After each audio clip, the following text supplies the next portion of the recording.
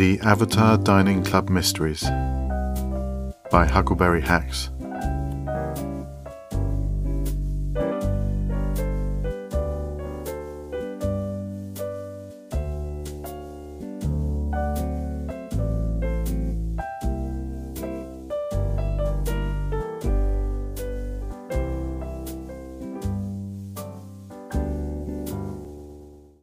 Episode 3. Two Places at Once. About a week before the third meeting of the Avatar Dining Club, its founder Edward sent us all an email inviting us to nominate a member who would, as he had done previously, bring with them to our next meeting a virtual guest.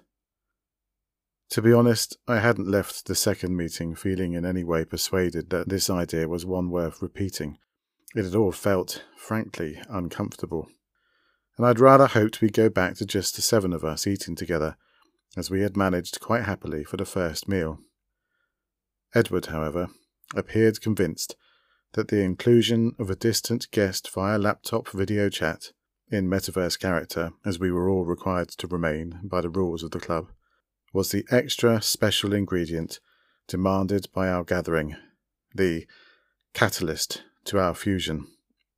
It was one of those group emails that you look at on your phone and frown at whilst you read it, and then hope that someone else will reply to before you. I needn't have worried. Raw Concrete, our club's virtual builder, had nominated himself within 5 minutes, and we all quickly and gratefully fell in behind him. "You're going to love this girl, Edward," he said, as he set up the laptop at the end of the table 6 days later. Once again we'd come to L'Albero Verde, an Italian restaurant in Basingstoke on Winchester Street. "She has a mystery I don't think even you'll be able to solve." "Let me remind you, my boy," said Edward, his lined, 60-ish face both stern and kind at the same time, "that I wouldn't have solved anything without the very helpful questions you all of you asked, and the answers they prompted." "Is that our thing now, then?" asked Indigo Williams, pushing a few strands of her purple hair from her face as she took her seat at Edward's left. "Are we virtual world detectives?" "I can live with that," Raw declared. "We most certainly are not," Edward stated firmly. "We're a group of friends who enjoy stimulating, metaverse-themed conversation. If the conversation should take the direction of a little mystery every now and again, well, so be it." Mary Ann Middlemarch, sitting on my right, turned to me and said, "Don't you write stories about metaverse detectives, Leonard?" "Oh, I meant to say," Jennifer Bitt said, taking his/her place opposite me, "I started one of your novels last week." "Started?" I inquired. "I'm about 3 chapters in. It's very... She circled her hands in the air. "What's the word?" "Ridiculous," ventured Rainy September, the explorer/clubber to Jennifer's left. "Bit harsh," I commented.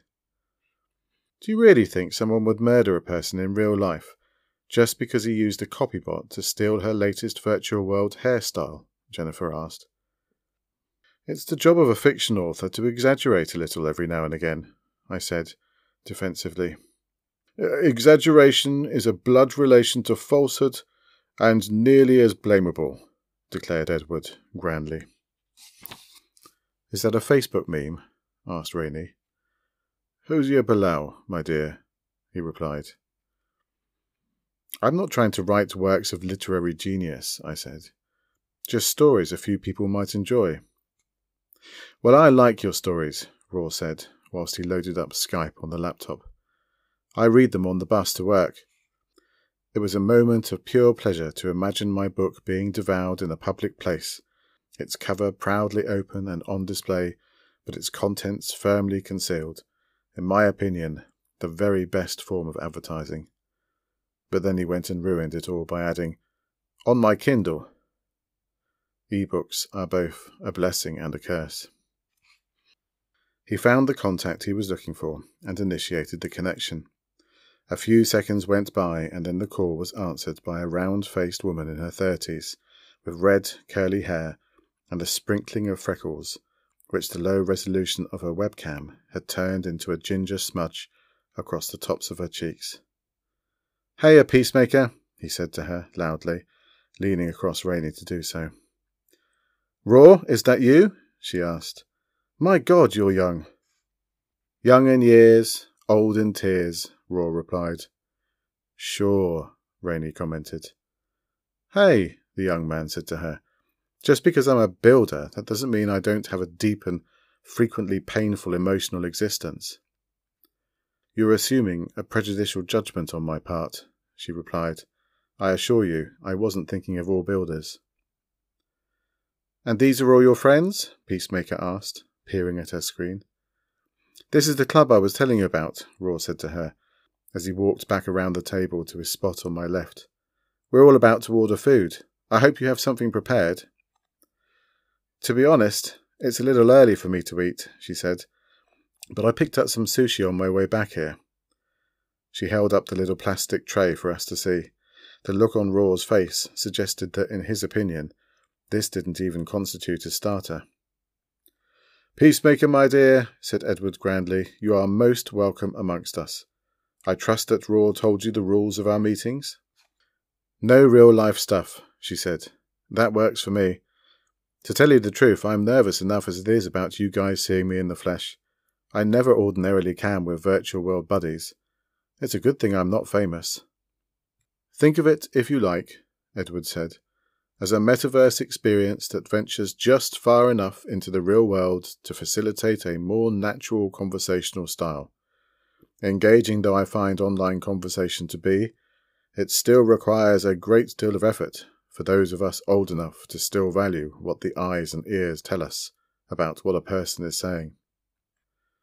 We ordered. The starters came, and we all got to work on the edge of our hunger, and Peacemaker nibbled slowly on her sushi through this momentary lull in conversation. Presently, Raw wiped garlic bread crumbs from his mouth and said, "So why don't you tell us about your mystery, Peacemaker?" Edward interjected, "Let's not get ahead of ourselves, my boy. We haven't introduced ourselves properly yet." So we went around the table in turn, each of us giving our metaverse name and occupation, and then Peacemaker introduced herself as a builder of plants and outdoor accessories. "I loved gardening when I was growing up," she told us, "but here in the city I don't have so much as a window box, so instead I garden and landscape in the virtual world." "Now can we do the mystery?" Raw asked. Edward nodded his consent. "It's not really a mystery like a crime's being committed or anything," Peacemaker began. "There's this guy I know. Sort of know. Here's the thing. He can be in two places at the same time." "What do you mean? In the metaverse?" I asked. "Of course she means in the metaverse," Raw shot back at me. "Did you imagine she was talking about real life?" "Do you mean like two avatars in two different places?" Indigo questioned. "Two avatars in two different places," Peacemaker confirmed. "At the same moment?" "At the same moment," she said. Marianne said, "And this is something you saw yourself, or something someone told you about?" "I saw it with my own eyes," Peacemaker replied. "This is how it happened. I was at a poetry event, an open mic thing where people take it in turns to read out their poems. There are loads of these events around the virtual world, but it's more or less the same bunch of people who attend and organise them, so, as a general rule, they tend not to clash. The exception to that rule, however, is Wednesday night, when you have both the book bar event and the letter lovers event at the same time. Rumour has it that the two hostesses are arch rivals. As a result, people tend to go to one or the other, depending on where their allegiances lie. So anyway, I was at the book bar, and I noticed that one of my best friends, Stardom, was online, but not attending. Well, see, she always does book bar on a Wednesday night if she's online, so I messaged her to ask what she was up to. I thought maybe she was with a guy. but she answered that she just fancied doing letter lovers that week for a change. Peacemaker paused to take a sip of water, then continued. So I asked her who was there, for the gossip value. And she told me a whole bunch of names, and one of them was Bill Reckinsaw, except that Bill was standing right in front of me at the book bar event. How do you know she was telling you the truth? Asked Rainey. Well, I told Stardom it couldn't possibly be Bill she was seeing, but when she insisted, I teleported right over to take a look, and there he was. Same avatar, same clothes, same name, same everything. It was an out, said Indigo, unimpressed. He created a new account, made up his avatar to look the same, and then changed his display name so it was the same as his primary account. Easy. Just check both their user IDs. Those will be different. What's a display name? Marianne whispered to me. When you create a new account, I explained, you first of all have to choose a user ID that's unique to you. But later on, you can choose a separate name to be known by, a display name, and it doesn't matter if other people are also using that. I did check their user IDs, Peacemaker said, a little sourly. Same ID, Bill Rec 23 resident in both cases. Same birth date, same profile info. I'm telling you, they were identical. But Indigo was nonplussed. Then it was the same avatar that you saw in the first place, she stated. He must have teleported over at the same time as you. Seriously? Raw scoffed. You don't think that's just a little too coincidental? Not if you assume intent, Indigo said. Suppose you were being set up, she proposed, her finger wagging at the laptop screen and her gaze above it as she visualized pieces coming together. A practical joke, she continued. Your friend Stardom was in on it, of course. The clue is in the context. She knew exactly where you were going to be at that time, and that her not being there would get your attention. She knew you were going to message her. See, you had to be in private message for it to work, so that she knew the exact moment you teleported over. I bet she even sent you the teleport. Am I right? Well, yes, as it happens, Peacemaker began. Well, there you are. Plus, having the message box up on the screen would have reduced your view of him so that if he teleported a moment before you, it wouldn't be so obvious. She sat back, satisfied. Mystery solved, she said. Sorry, Edward, she added. Didn't mean to steal your thunder. Edward waved the matter aside, a twinkle in his eye. That's ridiculous, Raw cried. It relies on far too much that could go wrong. Even Leonard's contrived plots are more realistic. Thanks, I said. Not that I want to steal your thunder, Peacemaker cut in, but you didn't let me finish. You see, it didn't end there. She ate some more rice. The very next thing I did, of course, was to teleport back to Book Bar. And there he still was. Indigo munched on the salad that had been put in front of her a moment earlier. Then they just repeated the teleport as soon as you vanished, she proposed. Okay, said Peacemaker, so the next thing I did after that was to log on simultaneously as an out and be at both locations myself. Guess what? He was still at both venues? Marianne said incredulously. He was still at both venues. Really? Asked Indigo, looking a little crestfallen. I'm telling you, he was the exact same avatar in two places at once. Now you tell me, how is that possible? The table went silent for a moment, but not for long. My theory is he's some sort of hacker, said Raw. He's found a loophole in the system and exploited it. A hacker who loves poetry, Rainey said, sarcastically. Why not? All things can happen in virtual worlds. And this has only now been discovered, I said. Seems like it's the sort of thing we'd have heard about a long time before now, if it were possible. Not if it's a new bug introduced in a recent update, said Raw. Maybe he exploited some code to make it only look like the same avatar, where it was in fact just a different account that visually looked the same but had a different name. The exploit tricked the viewer into changing the name from one to the other, and voila! An out no longer appeared to be an out. No one other than Raw appeared convinced by that, and we sat and ate for a moment, trying to find a better idea. Finally, Indigo said, "Okay, I give up. What do you make of it, Edward?" "I think you were quite right when you said that the clue was in the context, my dear," Edward replied. "Only in this case, the relevant context was that of a man who didn't want to offend his two friends by being at one of their events, but not at the other."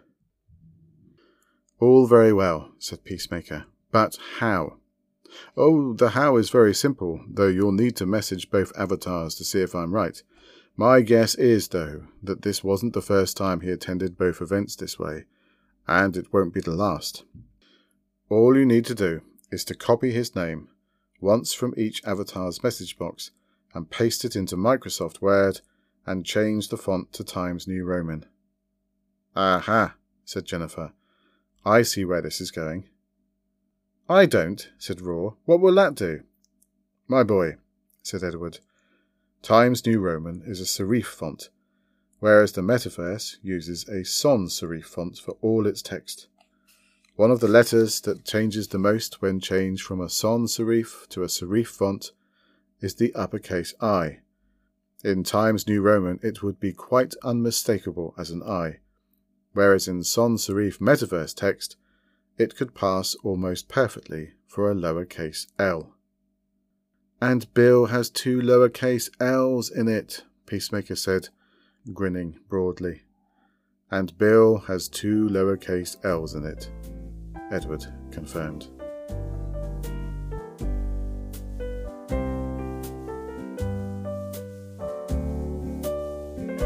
The Avatar Dining Club Mysteries was written and read by Huckleberry Hax. Music was by David H. Dean. For more of Huck's work, visit huckleberryhax.wordpress.com.